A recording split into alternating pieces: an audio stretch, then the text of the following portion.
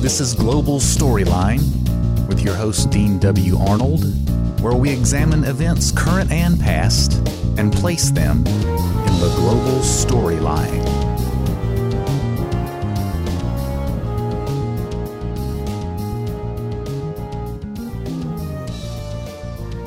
Our guest tonight is Jay Dyer.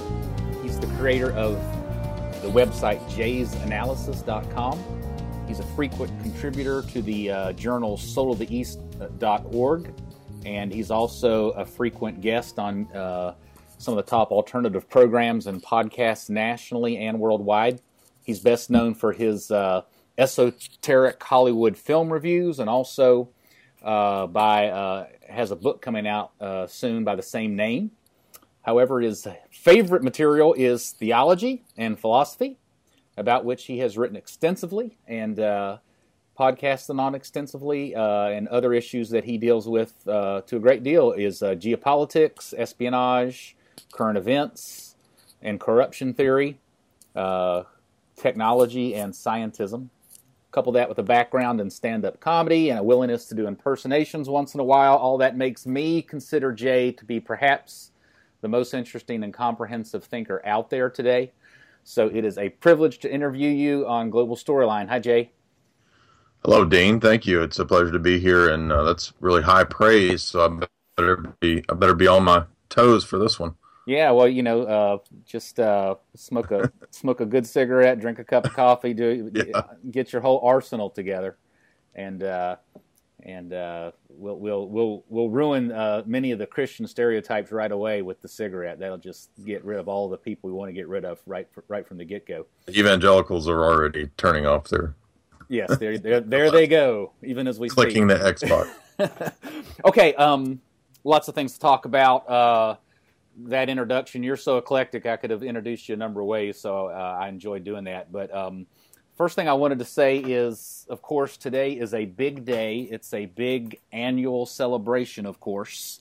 And so I just wanted to make sure that I mention that at the very beginning of the podcast, because, of course, this is the annual celebration of being right in between the Feast of the Nativity of the Theotokos and the Feast of the Elevation of the Cross. And I just wanted to get that in because that's my little bailiwick, is that I like to organize my life based on the church calendar and not on strange and weird shootings that happen or other types of tragic events. I like that piece you did. I agree. So let's just get that out there first. I think there's something else going on today. I can't remember what that is, but you might be able to remind me of it. 9/11? Oh, that's what it is. Okay, yeah. 15th or something anniversary of 9/11 today. Okay. Want to encourage everybody out there who is a little bit familiar with Jay's stuff or not familiar at all. You need to go to jaysanalysis.com. You need to subscribe. $4.95 a month, is that what it is? Or $60 a year, and there's also the Patreon option if people want to give a different amount. It is possible. Right. So $4.95. I've been a subscriber for about a year, I think, and I love the price point. I think a lot of people the subscriptions are like $10 a month and that sort of stuff. $4.95 is like nothing. I mean, it's like perfect, and everybody ought to do that. You ought to do it just because you're going to get a ton of great information, but you also ought to do it even if you just want to just support people who are out there giving it a go to get the truth out there in the midst of a crazy world. So encourage everybody to do that. Go ahead. Well, I heard your interview with Tim, and you guys both made that point. That was appreciated, those plugs there. And I really do hope to give a solid education that you're not going to get, in a university setting. So, to couple that with theology and the kind of analysis that I do, I think I agree with you. It is a good deal. And, it's grown tremendously over the last year since I've been doing it full time. So, 95% approval on the part of the audience, and it's really growing to be a large archive. There's a lot of different stuff there, and the next year is just going to continue to grow. Yeah, and I think you and I might have talked about this when we were hanging out in person. But in a perfect world, probably you ought to be in academia But academia is so disappointed us. It's been a disappointing effort, I think. And I got to thinking about it the other day. I'm not a real Latin scholar or anything, so I might butcher this. Yeah. But doesn't university mean one truth? So, that's where the university. Of course, I guess universities came out of Middle Ages, where theology was the queen of the sciences and that sort of thing, and so exactly. And so all things were sort of unified in Christ, in good theology, and we just don't have that anymore. And I can't find it really anywhere. And you're one of the few places where I see all the areas of reality kind of being dealt with the one truth being Christ.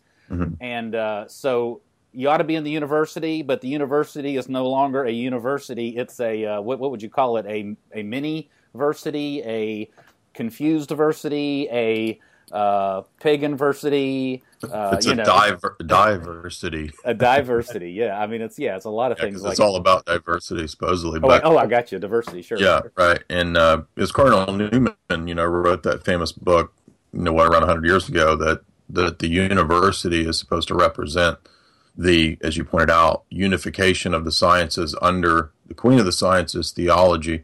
And that's been the tradition for both East and West, especially, in Byzantium. Theology played such a central role. So that's the way it should be. Since the Enlightenment and these different movements, we've seen a radical shift in Western education. There's books that even treat that from the academic establishment. There's a famous book by Louis Dupré. I've got it over here. It's called Passage to Modernity, and he charts the history of education and the trek of ideology in the West from he's a Yale scholar, Yale culture scholar, and he points out all the things that we're talking about. So it's not a conspiracy theory. It's just the way that things unfortunately happen in the West. And academia, unless you're in a certain section or if you're in private schools or something like that, is not really amenable to this kind of discourse and this kind of thinking, because as you pointed out, it was all about breaking down into disparate, unrelated fields. And so if you do biology, you're not supposed to have any connection to the arts. If you do the arts, it's your own subjective experiment or existential experience, and that's supposed to have nothing to do with philosophy. But historically, these would all be, placed under classical education, and they would be under God. So absolutely. I got a good buddy in Roanoke, Virginia, which is 20 minutes from Blacksburg, which is where Virginia Tech is. Mm-hmm. And we were having this conversation a little bit. I was bemoaning the fact that there is no university anymore, no more one truth. There's nothing that brings everyone together philosophically at the university. And he said, I don't think you were quite familiar with the concept called college football. So I guess there is a one truth, but it's just a little bit... If you're from Tennessee, I'm sure you're familiar with it because people worship UT. Oh yeah, exactly. It's so it was a pretty funny joke, but it was a little bit sick joke because there's so much truth to it. Right. I was going to point out one other thing, and that I went to a pretty good Christian college, I think, and there are some good Christian colleges out there, but I really can't put them in the category of doing the one truth thing in the sense that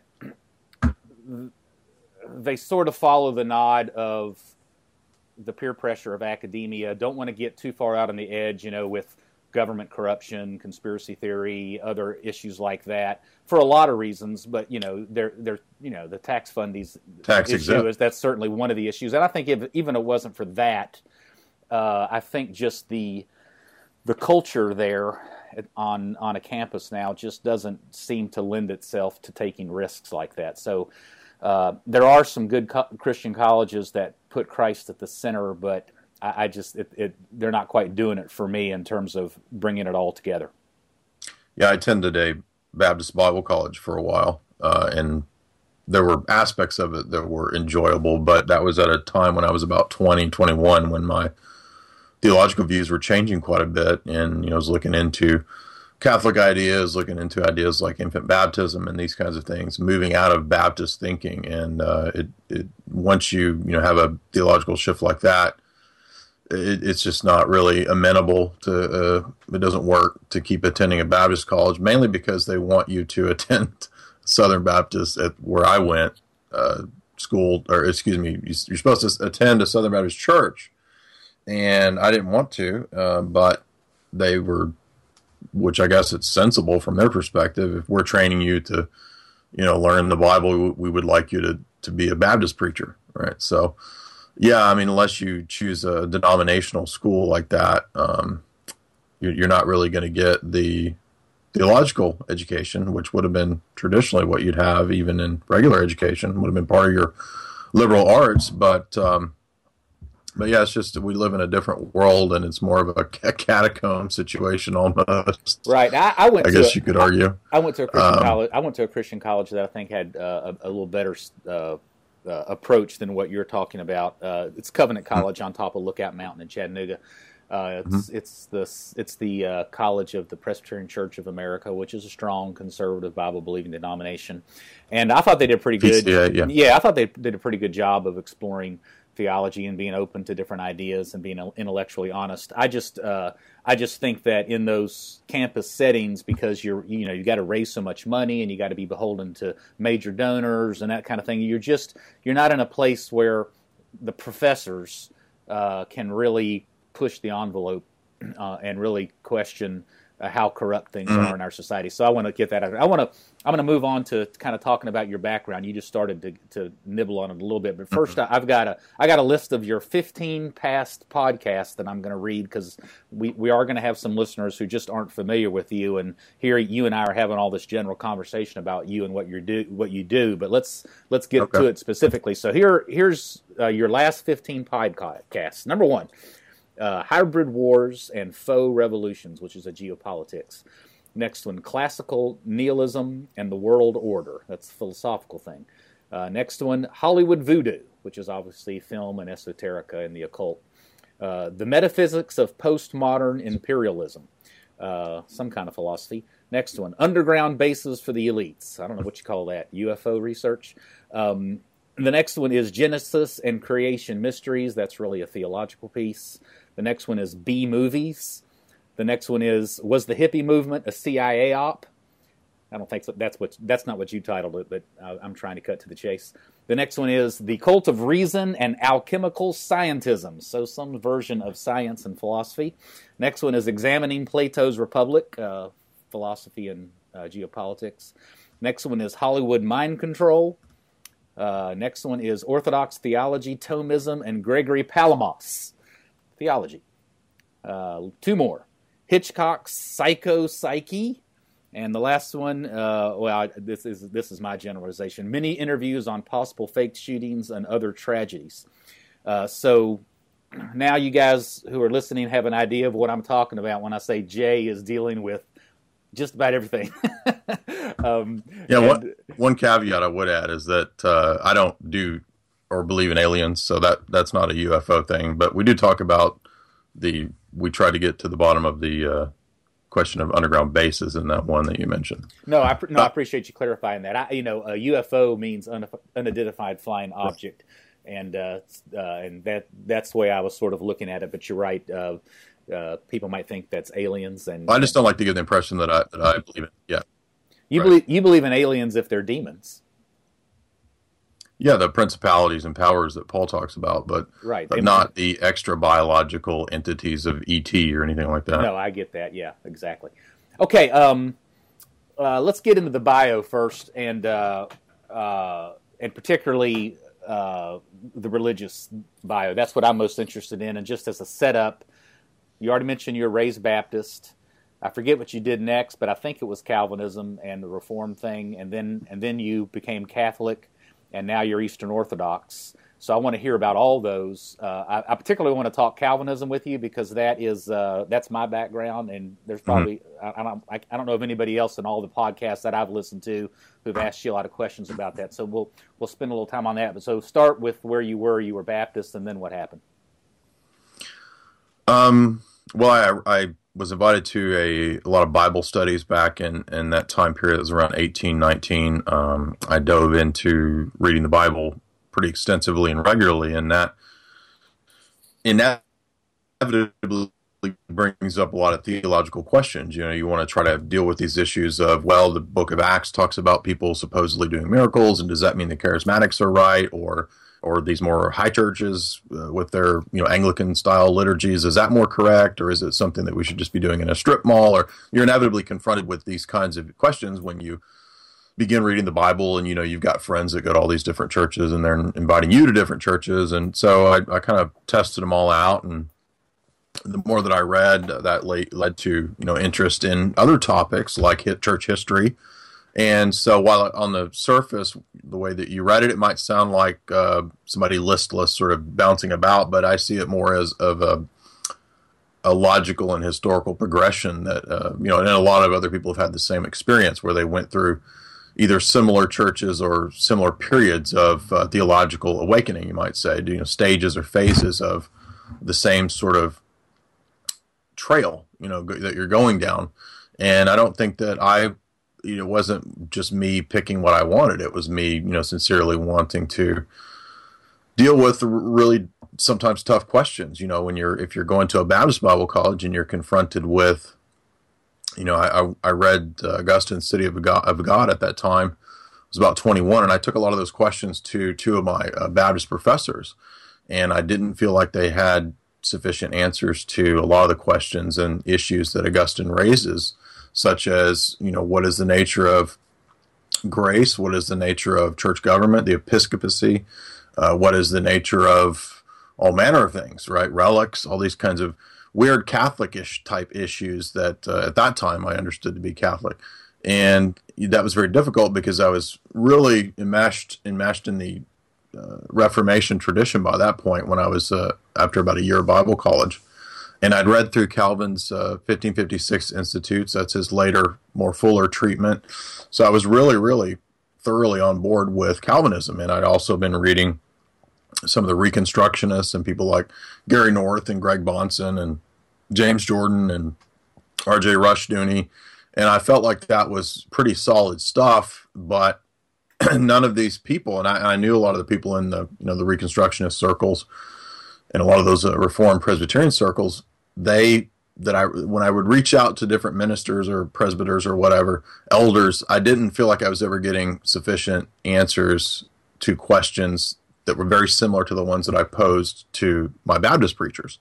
So I saw a lot of common ground there, a lot of similarity between a lot of being unfamiliar, you know, with the first 1,500 years of the church.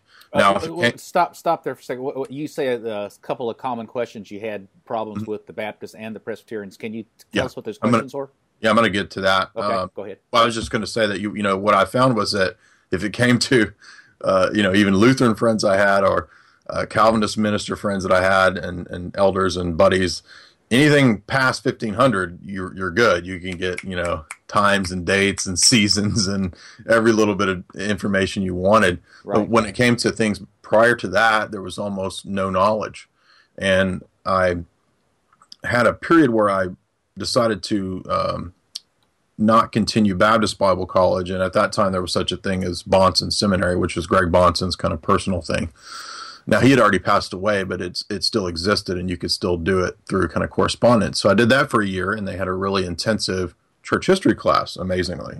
I met a guy who was a pretty sharp guy named Chris Strevel. I believe he's still a Presbyterian minister somewhere. But he taught this class, and we read about 10 books on ancient and medieval church. And some of that was the church fathers. Other books were just kind of general treatments of the medieval era of the church. And that raised more questions for me. So basically what it came down to was around that time period, around age 22 or 23, I went ahead and invested in the Church Fathers set that you see here in the background. Awesome. And I just started diving in. Now, at that time, as I said, I read Augustine's City of God when I was 21, but I'd not read any of these other Western Church Fathers. So the more that I read, and that's really where I stayed focused, was Western Fathers,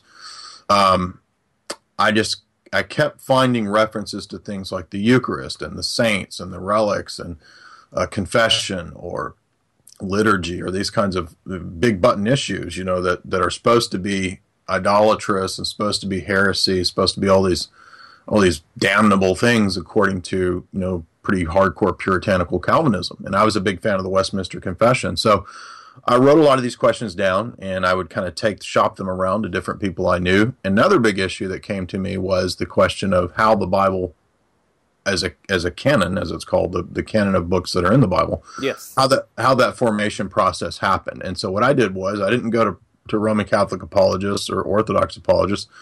I went to a bunch of evangelical apologists. So I read F.F. Bruce. I read some other some Protestant thinkers who tried to make sense of this, even Protestant apologists like there's a guy, Webster or somebody like that, who wrote against this from the Catholic and Orthodox side. And I've just found so many references in the Protestants and the evangelicals that I couldn't make sense of how we were supposed to believe, on the one hand, of this long period of apostasy in the church, but that at the same time they were the ones who made the decision that what the biblical books would be. It just ended up so many ludicrous contradictions that I didn't feel like I was getting good answers, and at that point I didn't feel any moral opprobrium for beginning to read or talk to people from Catholic or Orthodox churches. And at that time I was in a very hardcore Presbyterian puritanical type church. We were even more strict than the PCA that you're talking about. So I know the type. The TR, truly reformed. Yes, right? yes. And so I went outside of the bounds of what you're supposed to do, and I met with some Catholic priests, and I took questions to them. I didn't know anybody Orthodox at that time, although I did get a hold of a couple Orthodox books, like Timothy Ware's book. But I was still very just obsessed with Western Catholicism because that was really all I knew. I never visited an Orthodox church or anything like that. And so I continued to read, Jerome and Ambrose and Augustine even further. And when I read Augustine against the Donatists and Augustine against the Pelagians, and probably a couple thousand pages worth of his works beyond the City of God, at a certain point I was and he's a big hero, oddly enough, to the Reformed. It just made no sense. It was like this guy, he's either a hero or he's not. I mean, if everything in the West... Because he talked about predestination a lot. I know, right, yeah. But there's all these other things, right? Oh, yeah, right. So that just eventually just fizzled out, and I think I had a period of about 8 months where I went to a PCA church because I couldn't deal with the TR, the truly reformed that I was formerly going to. Can you tell me what part of the country you're in, or does that reveal too much? No, I don't care. I was attending, at that time, it was a church in Jackson, Tennessee, and I don't know if he's still the minister there. This was 12 years, 10 years ago. His name's Grover Gunn. Memphis area, for those of you who don't know, yeah. Yeah. And Grover was a really great guy. He had actually studied directly under Greg Bonson and knew him personally, and we had a good relationship, very friendly, but I also didn't feel, and that actually kind of made it a little bit more difficult because I felt like he was sincerely at least trying to deal with a lot of the issues and questions I was bringing. And I had a time period where I read some Anglican books and thought, well, maybe the Anglicans kind of have the middle road or whatever. But I finally just decided, no, there's just too much evidence in the West for the office of the papacy and the real presence in the Eucharist and these kinds of issues, that I set aside all the other Catholic issues that I wasn't sure about. I was already kind of wondering about the liberalism and Catholicism, but I just said, well, that'll all settle itself out because I know what the church fathers say, and I know that these are the people who decided what books were in the Bible, so they're probably right on these other things. Right. So I started attending a Mass locally around here. Did that for a couple years, or maybe about a year, and then I decided I would, go through the catechumen classes for Roman Catholicism and join the church. Went through conditional baptism and chrismation. Did you have any person in your Presbyterian, Reformed, Calvinist circles ever sit down and talk with you or confront you or that sort of thing? Oh, yeah. Yeah, absolutely. Well, tell us about that. Many of them. How'd that go? Well, the original hardcore TR church got very, very nasty and very threatening and forbade me to read any of these books. And I felt like that was a direct violation of the principles of even the Westminster Confession when it comes to, issues of conscience.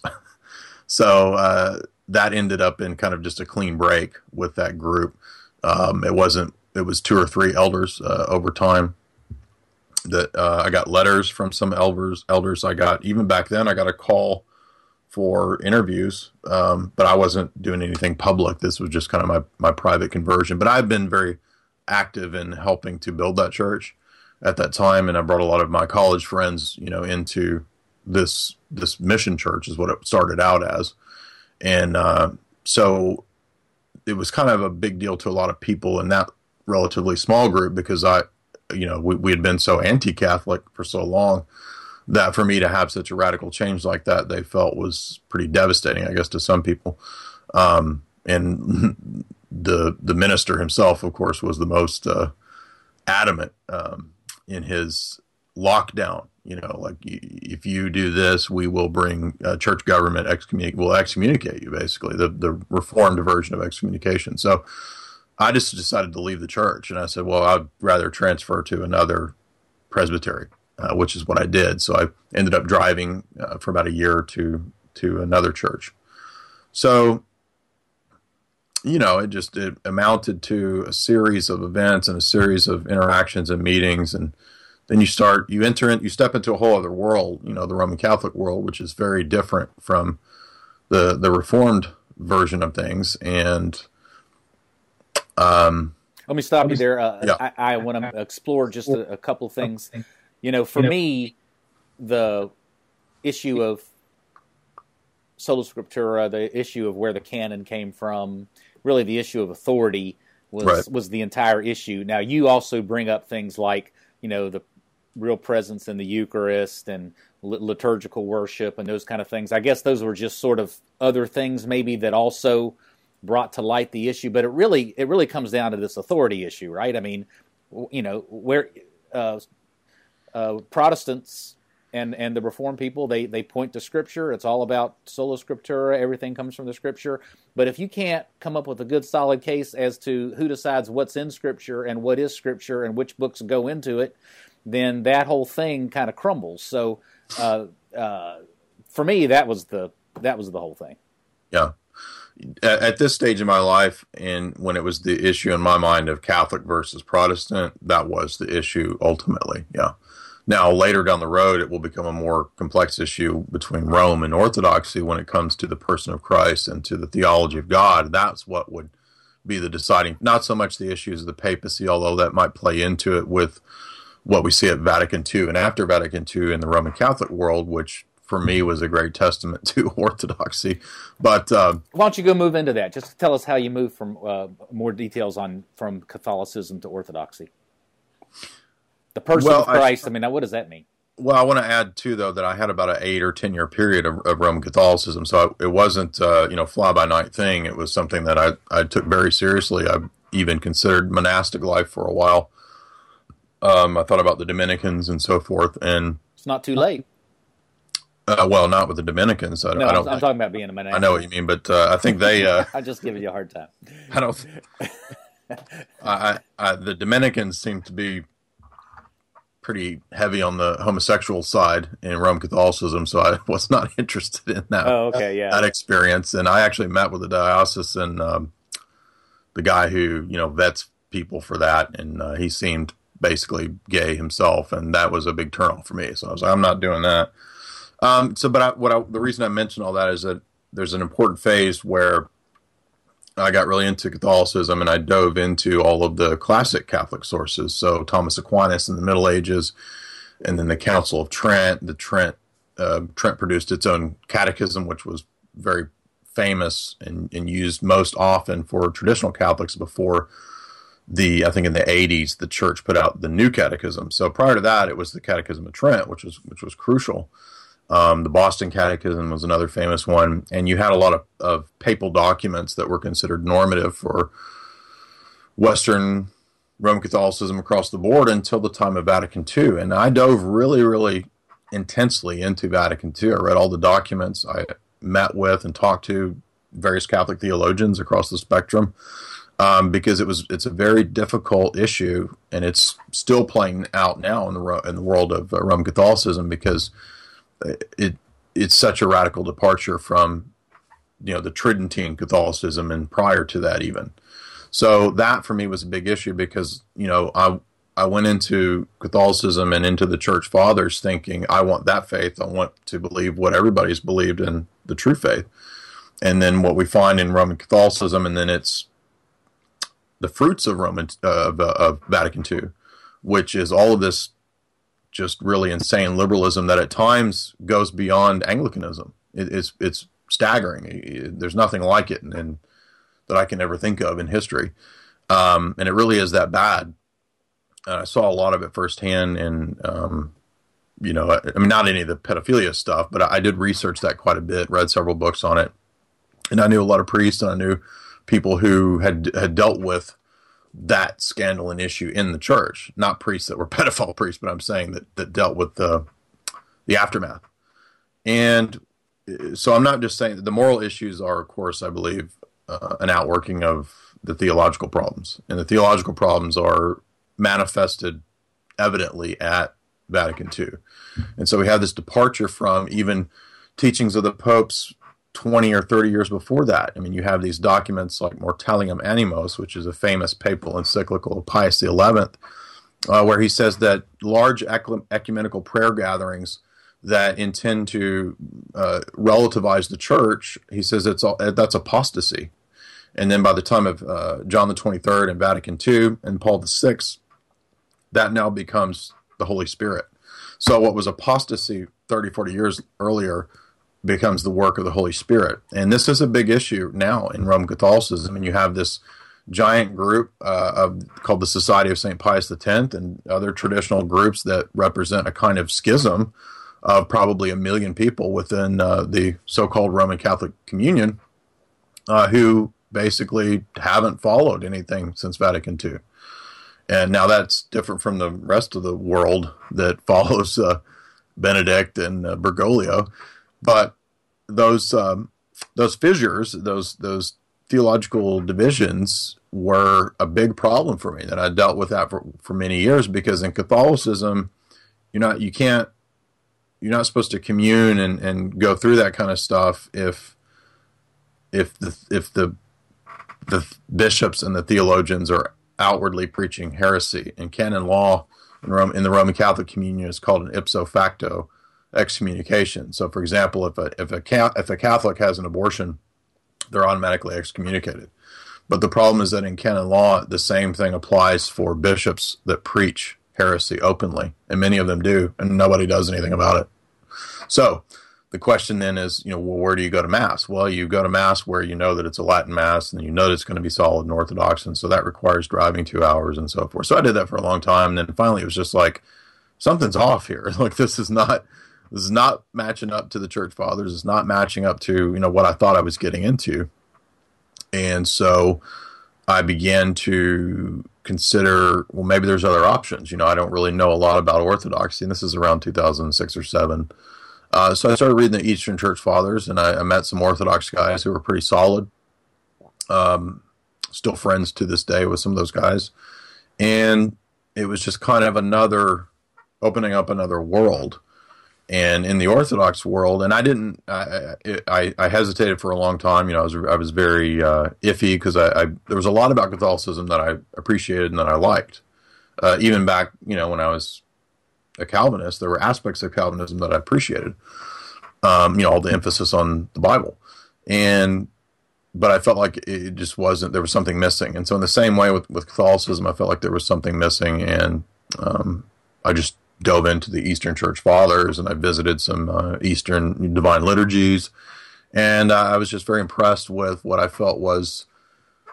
I thought that 2006, 2007, much more faithful to the Church Fathers and to the biblical witness than what I experienced in the various flavors of Roman Catholicism.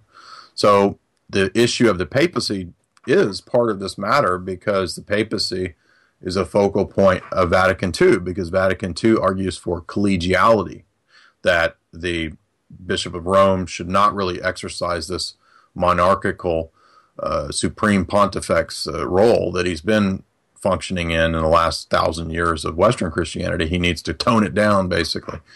And that goes directly against Vatican I. So in other words, ironically, the Protestant and Anglican influence at Vatican II argued for a more collegial view, something more Eastern. So I'm sitting here thinking, well, if I'm Roman Catholic and we're sitting here arguing for a collegial view of the bishops and the patriarchs, like, how is Orthodoxy wrong anymore? So that kind of opened up the possibilities for me to look into Orthodox theology, and I did that. That was a long process as well. Not just intellectual. I mean, I obviously took it serious in the sense of beginning to get Eastern prayer books and icons and the normal modes of Orthodox worship that are very different from how you approach things in Catholicism. And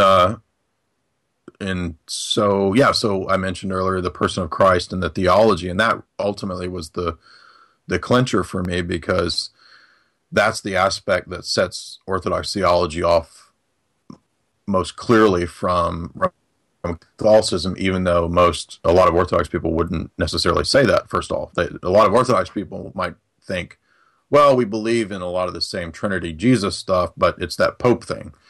But it's not. It's the Pope or Vatican II. These are manifestations of more fundamental theological differences, even if people may not be aware of it, because when you go back and you read the Eastern Councils and the Eastern Fathers, you'll see a different theology explicated. And so that's why, I would still say that I find Orthodoxy to be way more convincing, and I've not experienced anything that would lead me to think otherwise. In other words, I don't ever see myself going back to Roman Catholicism or Protestantism. Yeah, let's talk about that for a minute. I got a lot of questions for you, but that was going to be one of my questions. What is it about being Orthodox now?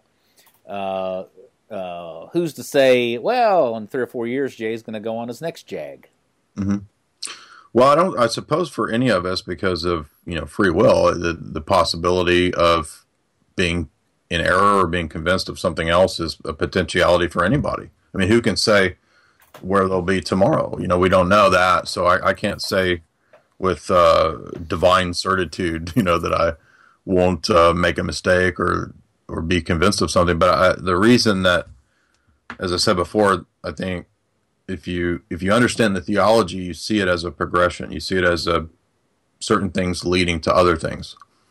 And what I see with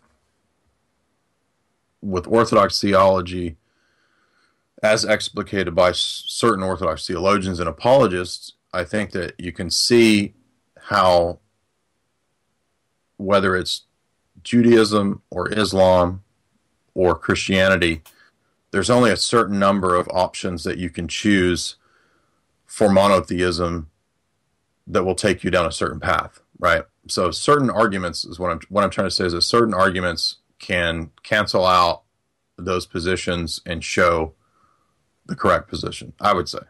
Now, that might be a little too complex for our talk, but so, for example, the teaching on the difference between the essence and energy of God in Eastern theology, this is not in Roman Catholicism. In fact, it's not possible to have it in Roman Catholicism because of the dogmatic definitions of previous Roman Catholic councils, and particularly at Trent, that define things like created love and created justice, and the fact that all of God's attributes are strictly to be identified with his essence. That's stated numerous times in Denzinger, which is the central source of Catholic dogma officially.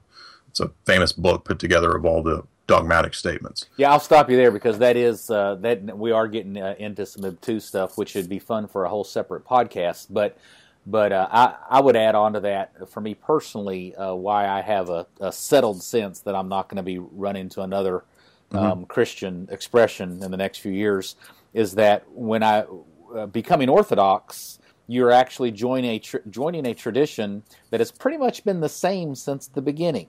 Yeah. And I've made jokes about my father, who was a great evangelical pastor, but he would always make fun of the people who would say we've always done it that way. And because he was progressive, he wanted to move on and that kind of thing. Well, when you become Orthodox, for the first time, people can say we've always done it this way, and they're being legitimate and authentic because they actually have always done it that way. when you were a Protestant, it was like, well, at some point you weren't doing that way because you broke off from the Catholics, that kind of stuff, you know. So, Right. But this is a faith. This is a way of life.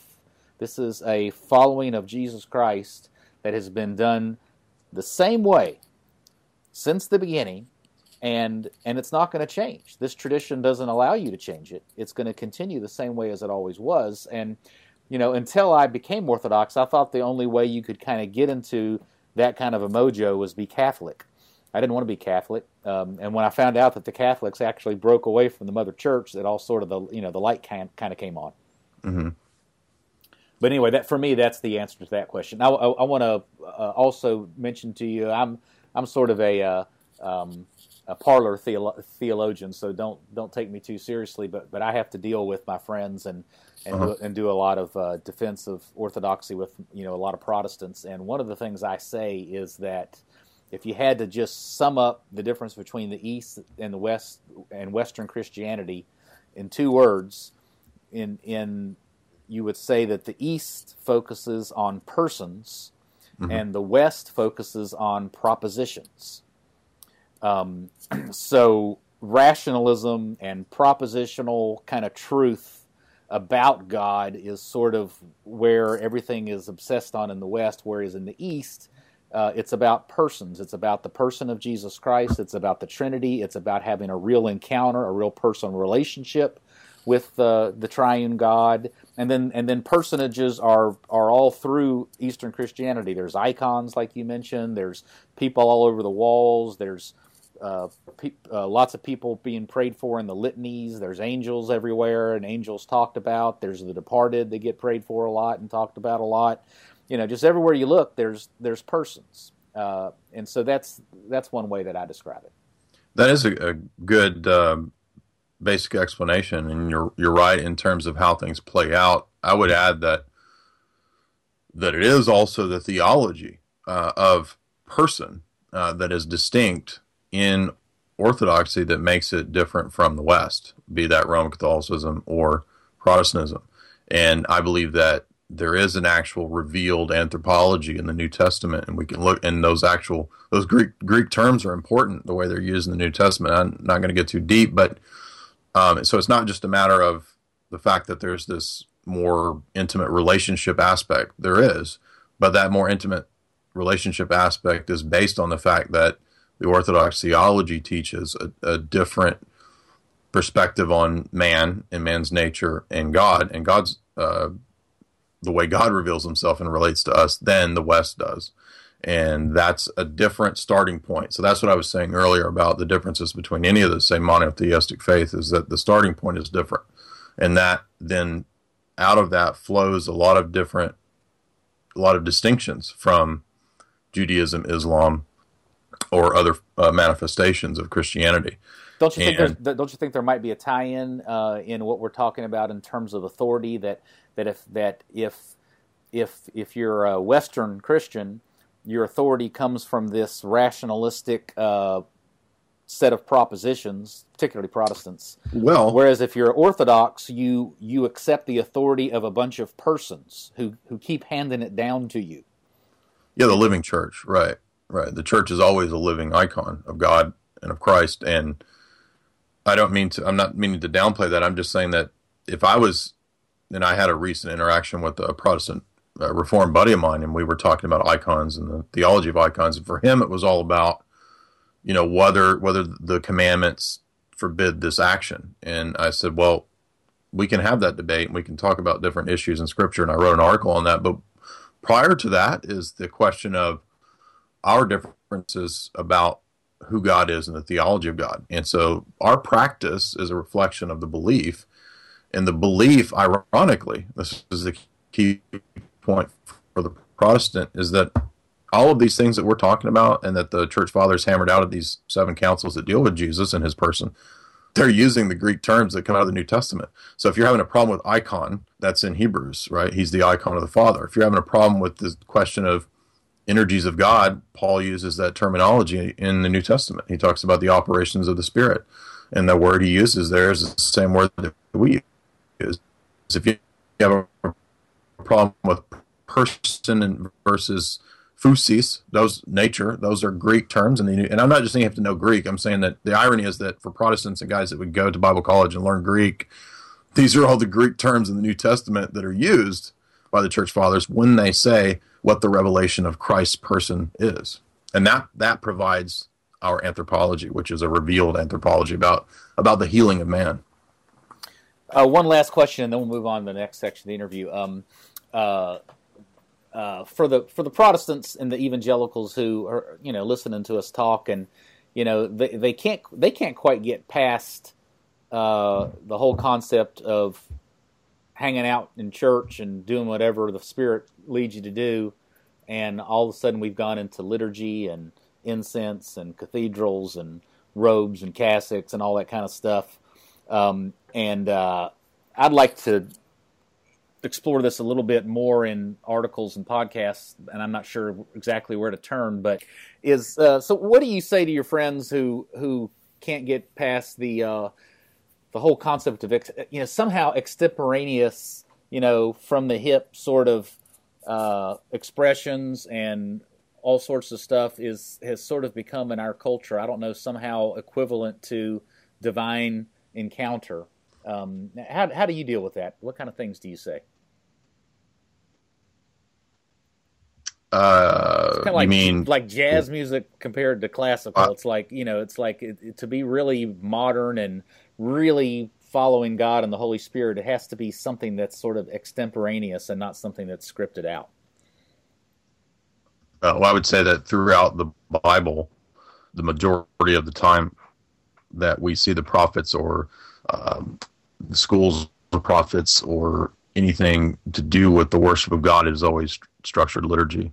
Even Abraham had a structured liturgy that he participated in with Melchizedek in Genesis. So from the beginning of time, God's worship has not been disordered. And when you see the liturgy being laid out for the construction of the tabernacle and the temple, it's ordered. Jesus attended synagogue worship that was ordered. It was not happenstance or chaotic or what people think is charismatic. It's always been that way. And the earliest church functioned that way.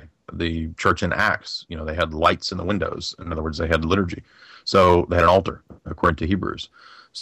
So that is really, I think, just a cultural assumption based on probably the practice of people who have just gone to different non-denominational Protestant churches or evangelical churches where they've not thought about that aspect of we believe and we practice things that we see as having a lot of continuity with the Old Testament. And unfortunately, at times, you get even in Orthodoxy the idea that the Old Testament's this evil, mean God, and now we're the nice, loving Jesus God, or it's some sort of antinomian or Gnostic thing. That's not true. Most of the arguments of the Church Fathers and even into the Middle Patristic and medieval era, they will argue that there's much more continuity between that period and our period. And so the worship doesn't, it alters in the sense that the church is now, the covenant is now made open to the Gentiles. But the form of that worship is laid out in things like the Apocalypse, where John sees windows of visions into heaven, and he sees all this imagery, and he sees, incense, and he sees prayers, and he sees patterns of worship that are structured. And that's when we believe that when the apostles went out and they established the different bishoprics and sees of the ancient church, that they established liturgies, basic patterns of worship. And that is part of the apostolic tradition. Yeah, absolutely. That's a good answer. I repurchased Frankie Schaeffer's Dancing Alone because he's got 3 or 4 pages where he addresses this a little bit, not in enough detail as I'd like, but he talks about America having sort of the transcendental movement and then some of the revivals, and that this concept that we're talking about is not so much a Christian evangelical bent as it is an American bent, because the same thing happens with losing weight or becoming licking your alcohol addiction or kind of stuff. There's this abracadabra magic moment sort of where everything changes. that has become a big Right. part of the American psyche, and so Christianity has gotten shoehorned into that whole mentality? Yes, this comes out of the New Light Presbyterian movement, which gave birth to a lot of revivalism, and then that kind of gave birth to the Azusa Street revival and charismaticism in American Christianity. And all those movements, instead of being focused on the noetic worship of God, shifted things to the bodily worship. Is that rationalistic Calvinism was lacking the place of the body, and so what they did was they inverted things and they turned it into it being all about the body. And I would say that Orthodoxy is a phenomenal combination of the mind, the body, and the spirit, or the nous. All right, moving on to our next little section here, and this is just, we won't spend too much time on this, but I just wanted to kind of kick some tires with you. I've got this new podcast that I've started. It's called globalstoryline.com. And so I kind of bought a cool domain name that I really like, but I also want to sort of begin to flesh out some of the concepts that I'm trying to do here. I have a sense that that when people stumble upon alternative media and they hear people, like yourself, like the interviews Tim Kelly does, that kind of thing, they hear you're talking about a certain current event, but there's layers and layers of things that have been going on in history that a person, if they just stumble across it, they sort of have to have other articles and other bits of information they're funneled to begin to get an understanding of it. So, for example, here's a micro incident to a kind of a macro view of things, and I hear you talk about this kind of stuff. Here's 5 levels that I came up with earlier today to kind of get us into this conversation. But suppose that a current event comes up where there's like a satanic killing, and the authorities seem to be covering it up, and so that so you got the alternative media, whoever's kind of dealing with it. Well, a storyline that's kind of behind that you kind of need to know in order to be able to grasp this kind of stuff is that law enforcement has been involved with secret societies and a lot of sort of semi-satanic stuff for a long time. In fact, the Jack the Ripper problem in London in the late 1800s is likely, associated with a lot of the similar kind of Masonic cover-up. And in order to grasp something like that, which is a pretty tough thing to chew, is that law enforcement for a century has been tied in with satanic and secret society kind of crap. That this has been actually going on since the Enlightenment. I've heard you talk about Elizabeth having direct ties with John Dee, who was an occultic who was summoning spirits, and so this is actually kind of a 500-year-long thing in Western culture. But if that freaks you out, you need to know that the longer story is that really throughout human history, kings have been involved in the occult, probably more of the rule than the exception, and that things like the power of human sacrifice and how that can really empower you in your rule has always been a temptation and often practiced in monarchies and governments that aren't following God. Of course, we see that in Israel in the Old Testament. And then one more layer to peel back. And I've heard you talk about this too. But to really get a sense of that, you got the Book of Enoch, and you've got Enoch sharing with us that really what happened right around the fall is that these watcher angels, these evil angels, actually came to mankind and gave them all these secrets and all this stuff having to do with the occult and astrology and even things like the power of human sacrifice and all those kind of things that allow you to have the secrets to run the world. So I need to write 5 really good articles and do 5 really good podcasts and then point people to all the kind of work that you've done on these kind of things to sort of give people a sense of the many layers that may be behind a one current event that we're dealing with today that's kind of weird. Now I don't know if that's a question or not. That is so I'm going to back that up in the form of a question and ask you to see if you can put those 5 different storylines or 5 different layers I just laid out there into like a better headline. How would you describe? And I've heard you say one time that you felt like this was actually the story, the ultimate storyline of what's happened in humanity, at least with the bad guys. Describe to us what happened with Enoch, what he did with humanity, or I mean, what the Watcher Angels did with humanity, and how today the elites are trying to do the same thing.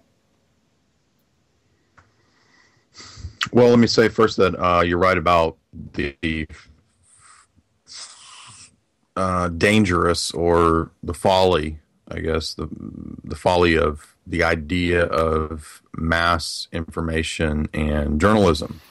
That's not to say that there's no such thing as a journalist, but that the idea of a journalist and mass news, this is all, it all emerges from, the post-Enlightenment period as well, and because we get out of that the idea of the informed citizen, that every citizen is going to be this, educated Thomas Jefferson founding father type guy who's going to seriously engage the issues and go down to his town hall and whatever, and that requires then keeping up abreast of the papers and what they all say, and that kind of that doesn't exist. That is an Enlightenment fiction and idealization of how the citizenry would operate. And that's not how humans operate. That's a universalized assumption that the Enlightenment thinkers had. So the very idea of having a mass information outlet that can cover all the bases isn't really feasible, but I do think that it's possible to be myself and cover the issues. You mentioned personalism earlier.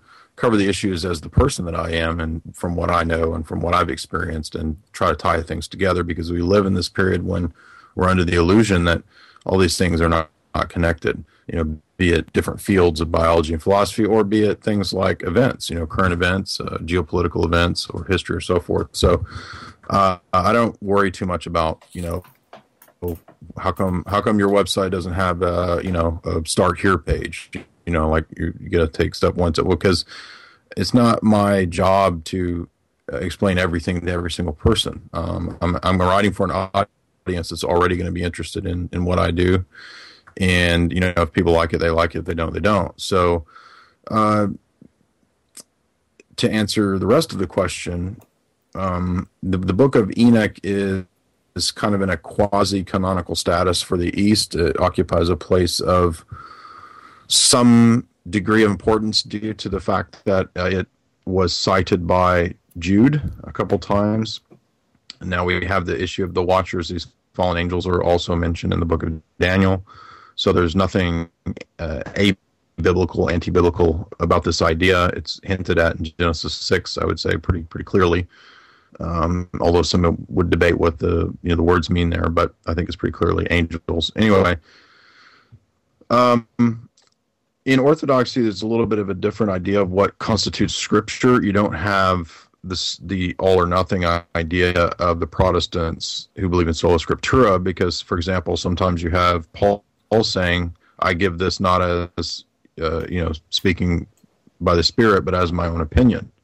Well, if you're a Protestant and you believe that everything's inspired, then you have to say that Paul is inspired by the Spirit to say he wasn't inspired when he said it was his opinion. That's pretty stupid. And so that's an indicator that even within Scripture we can have. It's not so much that the texts that have a lower status, like the Deuterocanon or Second Esdras or ecclesiastical writings, that they're not true. It's that they're not given the same reverence and preeminence as we do with the Gospels and the liturgy. So in the liturgy, for example, you'll see the Gospels kind of paraded around in the procession, having a special place that even Paul's epistles don't have. You're going to have readings from the Bible and the liturgy, throughout liturgical seasons. You'll go through the Bible into entirety, and it'll refer to all sorts of things. But there's still we can have it's not all or nothing. We can have a precedence for certain things. The same way that we view the writings of the church fathers. We can say they are, in a sense, inspired by God because they participate in the spirit that Jesus breathed upon the church, without saying that they have the same level or degree of inspiration or reverence as the Gospels do. And so that's an idea of inspiration and authority for the text that's a little bit different in orthodoxy in comparison to evangelicalism or Protestantism. So that also should be kept in mind. So it's not that we're going to cite the book of Jude and say that we know for certain that every single detail of how in the latter aspects of Jude, we're just getting these pretty wild descriptions. I'm not saying they're wrong. I'm just saying that, it's kind of like the book of the Apocalypse. The orthodoxy doesn't have this grandiose, definitive view of what's supposed to happen, like evangelicals, like Tim LaHaye and different characters like that try to do with the Apocalypse. Now, because they're very difficult and they're not considered the most important thing for the life of the believer, like the Gospels should be. So, when it comes to these fallen angels, this is a little bit deeper, difficult doctrine, and I believe that the New Testament refers to this when it talks about the powers and principalities, and Jesus talks about Satan falling from heaven like lightning, and there's plenty of Eastern theologians who've written on this topic, and even the liturgy, we read about the dominions and the powers, and this is talking about these angelic princes. So in the book of Daniel, for example, Daniel interacts with Gabriel, who comes to him and says that he could not arrive on time because he was delayed by the prince of Persia. And the prince of Persia that he's talking about the Watchers. This is mentioned again in the book of Daniel explicitly. And the book of Daniel is phenomenal. It's one of the most amazing prophecies of the coming of the Messiah and the church. Daniel 2, Daniel 7, Daniel 9. These are all really, really explicit statements about what the kingdom of Christ will be, how it will come in the reign of the Romans. It will smash the previous empires and will grow into a tree and envelop the entire earth, which is what we've seen in the last 2,000 years, the times of the Gentiles that Jesus refers to in the Olivet Discourse. So I would say that this idea of the Watchers is pretty evident in aspects of the Old Testament, as we mentioned earlier, Genesis, where we have this notion of large giants or Rephaim or Anakim. These are biblical terms and ideas for peoples. For example, in Genesis, I believe it's 15, when Abraham goes to war with the kings, they fight the Rephaim, and the Rephaim are these giants that are mentioned in Genesis 6. We also have a statement in relationship to the to Goliath. Goliath was so large because he descended from these people. Well, let me stop you first. Let me stop you for a second. I like where you're going, and I don't want to divert you from it. I know there's a flood. But there's a question. Yeah, exactly. Mm-hmm. How does that DNA get to the other side of the flood? Any question? Any answer there? The giants are roaming around before the flood. The flood destroys everybody except Noah and his family. So I'm not sure how. Here's the thing, right? So when Noah and his family enter the ark and then come out, and we're told that this was the worldwide flood, what happens is they repopulate the earth, as we read in the Genesis account, and they build, of course, the Tower of Babel, and we read about God confusing the nation because of them building the tower to heaven and seeking a name for themselves and so forth. Now, what that means is that the aberrations that could have occurred with the angelic entities of the Watchers in Genesis 6 wiped out the living creatures as God's reasoning for the flood. That doesn't mean that the nations do not fall back into the contamination and worship of demons. And this, I believe, could be, and I've seen some theologians argue this possibility, this could also be for the reason for God demanding the wiping out of the Canaanites. So we're told in Leviticus that this group of people had so contaminated themselves that they deserve to be wiped out. Very good, very good answer. Can you hear me? Very good answer. I just took out my headset because it was acting weird. That's a very good answer. I should have been smart enough to figure that out, but that makes sense. So that they kept doing the sex with demons thing after the flood, and that actually, if I can, you've probably already made this association too, but people have a hard time with the Old Testament God who destroys whole nations and that sort of thing. But basically the couple three places where that happens in the Old Testament, all three accounts. One is the Canaanites. You already mentioned how the Canaanites had these types of giants and that sort of thing, based on that kind of hideous occult activity. The other place we hear it about is Sodom and Gomorrah, because the Sodomites wanted to have sex with the angels there when they came to visit Lot. And of course the other place is right before the flood. So you could make an argument that the only time God goes so far as to destroy, certain groups or populations of humanity is because in his mercy it's the only way he can keep them from being completely defiled and and polluted by this demonic occult interbreeding. Yeah, and when in Leviticus, I believe it's 17 or 18, when God gives the reasoning and explanation for the eradication, and I believe the term was hormah in the Hebrew, where you were supposed to burn the entire place, even after you had rid the place of its inhabitants. You're supposed to burn it because the practices of these people was child sacrifice, human sacrifice, and possibly even worse, what you mentioned before with the blending of angel and human. Now that, again, I know that may sound far-fetched. By the way, I'm not advocating what many of these goofballs and alternative media do when they talk about Anakim and all this. A lot of these people are con men and shysters that are out there talking about this. I'm just looking at what the texts themselves in the Old Testament say, and many of the church fathers, back this view up too. So, well, and let me move you forward to modern day history, because I've heard you say that you believe that many of the elites today who are very heavily into the occult are trying to reproduce this same kind of, I don't know if the words reproduce or continue on. Yes. Now, many examples of kings being, as you mentioned, involved in occult practices. This has existed from time immemorial, and I can't say for certain that I know in any instance when they did the ritual that worked and it really brought XYZ power down or what. I can't say that, but what I am saying is that nobody can deny that human sacrifice is.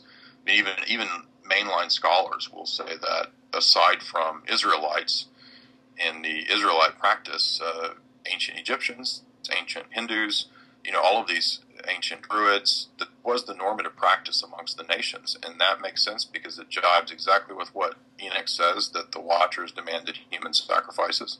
It jives with the rest of the Old Testament, and it even jives with the times that Israel fell into these practices, which God condemns numerous times in the Old Testament. So there's no reason to believe that humans are operating any different today when it comes to elite power circles, because it represents kind of the apex of the effacing of God in these actions, in the blending of species, be it bestiality, be it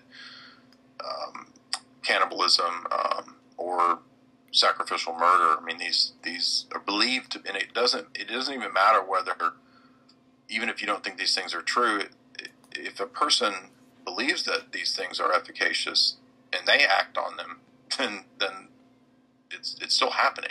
Well, what gives you the sense of believing that this kind of thing may happen at the highest levels of the elites and not just something that happens in trailer trash, lowest parts of humanity?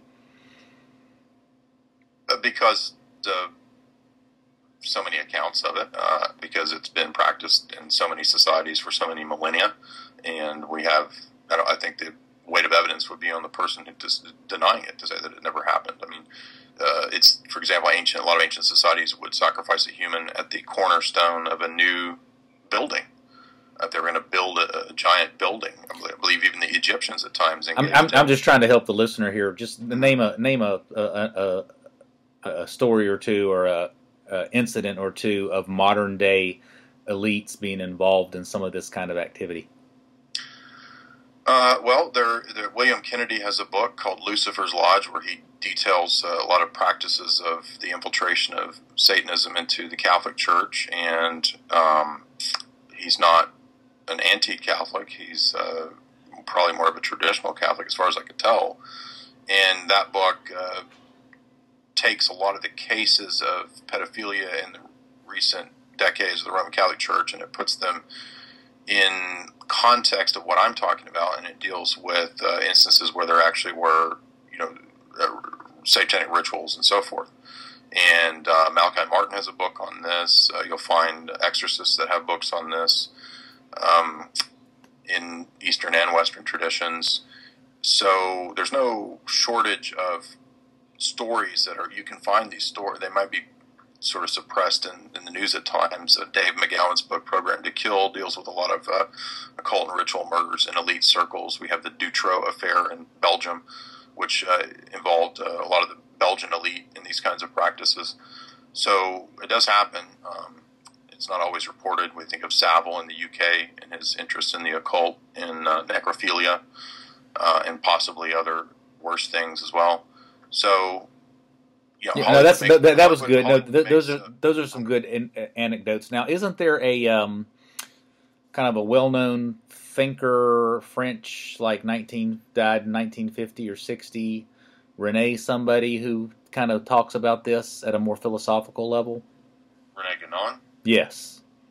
And then I guess he had some sort of apologist or follower who wrote about him a lot, who just died maybe a year and a half ago. So I forget his name, but Guénon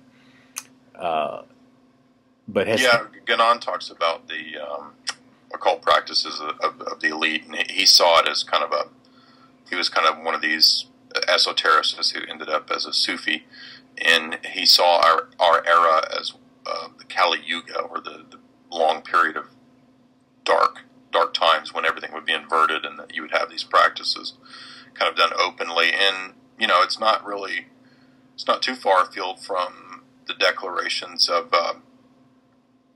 the Luciferians at the Lucis Trust, supported by the UN, like Alice Bailey and Madame Blavatsky, who said that we would be entering in this age the externalization of the hierarchy, when the practices of the elite would be made and known publicly. So that seems to me to be the case. This, as so many of these stories keep coming out, and I'm sure that many, many more stories will come out. In fact, in the case of Savile and the UK stuff, there were quite a few journalists, even in the mainstream, reporting on it, saying this is just the tip of the iceberg. So, we've heard stories of cannibalism amongst royals and elites for a long time, and I think that they're probably true. Interesting. Well, we've kind of poked around on that a little bit, and I think I'm going to kind of let that just we'll stop there on that line of questioning. We spent a lot of time on your bio. There'll be other times we can hit a lot of other projects. We've had a good little session here. I'm just going to ask you a couple little quick questions for fun. Is all your stuff backed up in case something happens to you? I mean, what happens if tomorrow Jay's website's down and we can't access your 1,000 articles and 500 podcasts? I just want to make sure that you've put it on a hard drive and sent it to your crazy uncle or something. A lot of things are backed up. Not every single thing, but many of the articles are also mirrored on other sites. Quite a few, actually. And I don't mind people doing that when they mirror things. A lot of stuff's on 21st Century Wire. A lot of stuff's on Soul to East. Certainly not everything, but yeah, I've been planning on starting backup channels and using Vimeo and other outlets and so forth to good. To not lose this body of work. Yeah, do your best on that, because it'd be a shame to see that go away. Well, and of course, a lot of these articles are stashed as well, and on my on other computers, other devices, and I'm not going to stop writing books anytime soon. So once this book's out, I'm going to write my next book, which I'd like to do something on philosophy and theology if I can find a publisher. And that will include, a lot of the stuff that I've done and kind of reformatting it and rewriting it. Yeah, that sounds cool. So let's just mention again that you have a book coming out soon called Esoteric Hollywood. I've already pre-purchased my copy. Mm-hmm. What's your date now? They say it's going to be a month or two because I'm just now finishing the last bit of what are called sidebars, which is just these little inserts that kind of give a description of stuff that I'm talking about. So I've added. It took me a while. I had to do about 50 or 60 of those, and so that's another. You're getting another probably 30 or 40 pages worth of stuff with that. So the book's already kind of grown to 400 pages and 400 plus footnotes. So cool. So yeah, I've got just a couple more sidebars to do. Yeah, so go ahead and order that. Where do you go? To Amazon to get that, or to your website, or Amazon or tryingday.com. Okay, gotcha. One more question. So we had an event here in Chattanooga about 6 months ago that Jay spoke at. About 25 of the top filmmakers in Chattanooga, really sharp crowd. And so I was talking to one of the guys who's just a really sharp guy. He makes a whole lot of money, and he's a brilliant wordsmith, and he's kind of a nut, kind of a playboy. But he was really into it. He's like, man, it was fantastic. But his question was, I was like, what was I supposed to do? Was I supposed to walk the aisle and, sign up for something or something like that? And so, my question to you, and I'm sure it's a question you get a lot. It's a question I like to ask a lot. But what is the call and response for being in this world that we live in and trying to expose some of the lies and get out there and fight the good fight and talk about some of the things we're talking about tonight, things that you do? What's the call to action? Making mammon. Making money? I'm joking. Okay. Eating humans. No, I'm joking. Yeah, right. Yeah, if you don't listen to this the right way, it could get a little weird. What is the call to action? Well, I guess that's different for different stations of life. I quit academia to experiment with this. So this is me experimenting on trying to see, what happens if I try to teach on my own.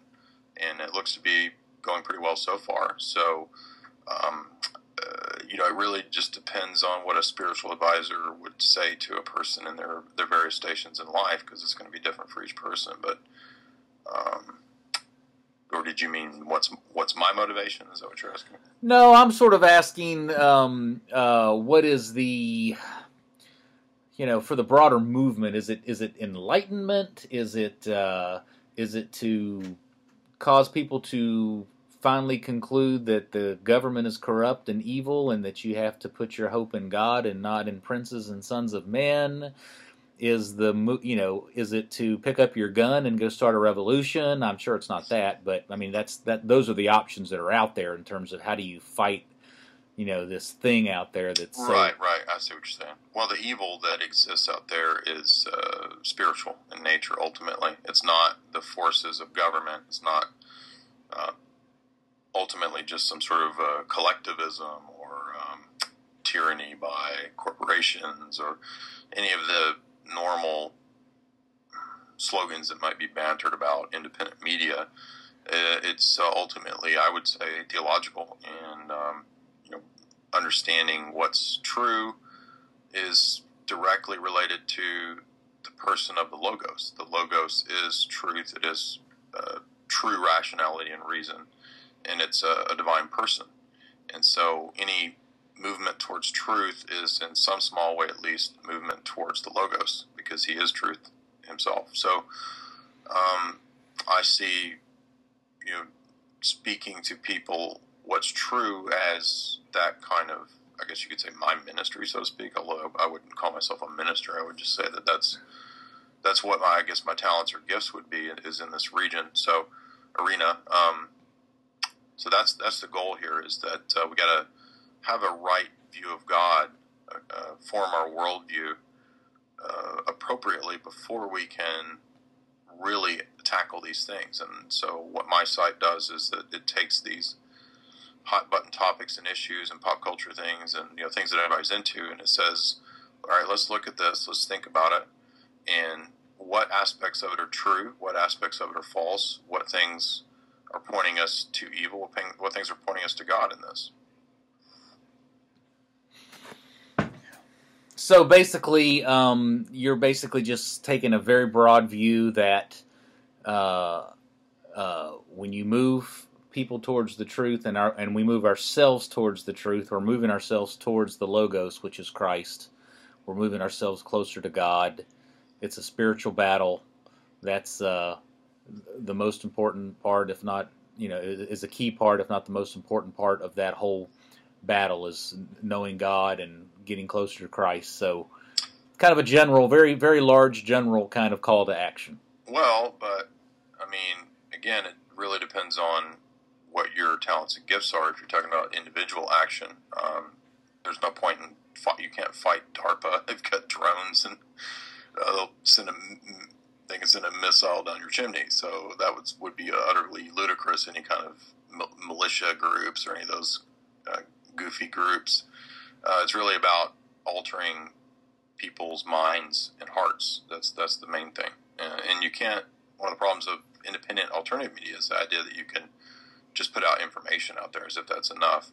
That's not enough. It takes divine enlightenment, I would say, that God has to enlighten people to spiritual truths, and that comes through, being open and you conveying that message, hopefully, in a sufficient way. So you're saying that moving people towards prayer in the church is very important and actually key, because just information isn't going to do it. I think so. I don't have any delusions of being able to convince everybody of that. Obviously, that's not going to happen. But if people see the work that I do and they find it interesting, hopefully the argumentation is sound enough to lead people in that direction. So. No, those are all good answers, and that's a question that I like to ask a lot. You talk about gifts and calling. That's probably something that's involved with me in terms of a passion. But different people are going to respond differently and have a different way and reaction on what to do. Go ahead. I was going to say there's not much out there that deals with all these topics and tries to make sense of them. And I think that theology does make sense of a lot of this at the highest level. You were talking earlier about different levels of these things. And I would say, there's certain books that are great starting points. There's a really, really good book that affected me that I would recommend that ties in everything that we've talked about. Maybe not so much a lot of the geopolitics stuff, but the bigger picture would be a book, The Cosmic Liturgy. And this is St. Maximus the Confessor. It's a small book. It can be read, in an afternoon. I think it's 120 pages. But that Cosmic Liturgy book affected me. I read it about 10 years ago, and I think that's always stuck with me as a really profound alteration of my view of not just here and the now or good, bad, conspiracy, but rather the whole meaning of man and the cosmos is what's so profound about that book. And it's not inaccessible. It's very accessible. I think it's a St. Vladimir Seminary Press book. Well, I look forward to getting that. And sometimes you could step back and say, "Gosh, you guys get so out there in the hooty-tooty universe that it's just kind of silly." But we actually live in a world where nobody knows what's up or down or sideways or forward. They don't know if there is a God, there isn't a God, if there is a world, if there is a mind or not, who's a male, who's a female. It's a messed up world right now. So, to back up and ask some really basic questions like, what are we doing here and why are we here and what's happening is pretty important. And once again, academia has let us down in terms of helping us shape us in terms of basic reality. Yes. Yeah, Cosmic Liturgy of the Universe According to Maximus the Confessor. Yeah, I'm going to read that. Let me make one last comment, and I'll let you go. Excuse me. Yeah. Excuse me. I want to correction. There's two different books. The Cosmic Liturgy one is good. The one I was thinking of is actually better. The one from St. Vlad's. It's called On the Cosmic Mystery of Jesus by St. Maximus. So I just wanted to be clear there. On the Cosmic Mystery of Jesus. Yeah, I'll put you the link here in the chat. Okay. You put it in the link in the chat. What are you talking about? Skype has a chat feature right here. Oh, okay. You see it? I don't see it yet, but I'm sure. There's a little bubble at the top that should be yellow, and then if you click on that, I see it. It's below, but got it. Okay, perfect. Yeah, thank you. Okay, yeah, and speaking of, you're sort of. You said you have an experiment of sort of doing academia on your own. Those of you who don't know, Jay has he's gone through, I think, 10 sessions or something, several sessions on Plato's Republic, and he's going to do more on Plato in the future and on Aristotle. Uh-huh. He's also done several sessions, about to finish up a long series going through Tragedy and Hope by Carol Quigley. Right. Which is basically an overview of the last 120 years of Atlanticist takeover of the world. But I bought Tragedy and Hope, and for me, the spirit is willing and the flesh is weak. I've read about 50 to 100 pages of Quigley, and I fell over and couldn't make it. And I've read about 3 or 4. Parts of 3 or 4 books of the Republic, so I'm able to listen to all your stuff and learn a lot. But I wish I was, and maybe I'll build my muscles eventually. I'll be able to actually read the texts themselves. I completely understand. It's a laborious procedure, and I think St. Basil said that one time, that reading is like one of the most laborious procedures. So yeah, I understand. Yeah, but I'm working on it. Well, listen, I've really enjoyed talking to you. Thank you so much for taking the time. Is there anything else you want to share before we move on this time and call it a night? Yeah, just that if you like what you hear and you want to get deeper into any of these topics, you can subscribe to Jay's Analysis and check out my book and make use of the archives. There's hundreds of articles there on various subjects, not just movie reviews. Movie reviews are only like 1/9 or 1/10 of the total subject matter there. But yeah, so that's it. That's all I can think of. Well, that's perfect. The search engine is kind of hard to find. You have to scroll down a long way till you get to it. But that's a pretty important feature for you because you got zillions of things on every subject imaginable. There's also topics, like you can do the categories of geopolitics or geology, right. And at the top there's topic bars as well. Yeah, done that many times. All right, awesome stuff. Have a great night. Look forward to talking to you again, and over and out. All right, thanks, Dean. You have a good night, too. You too.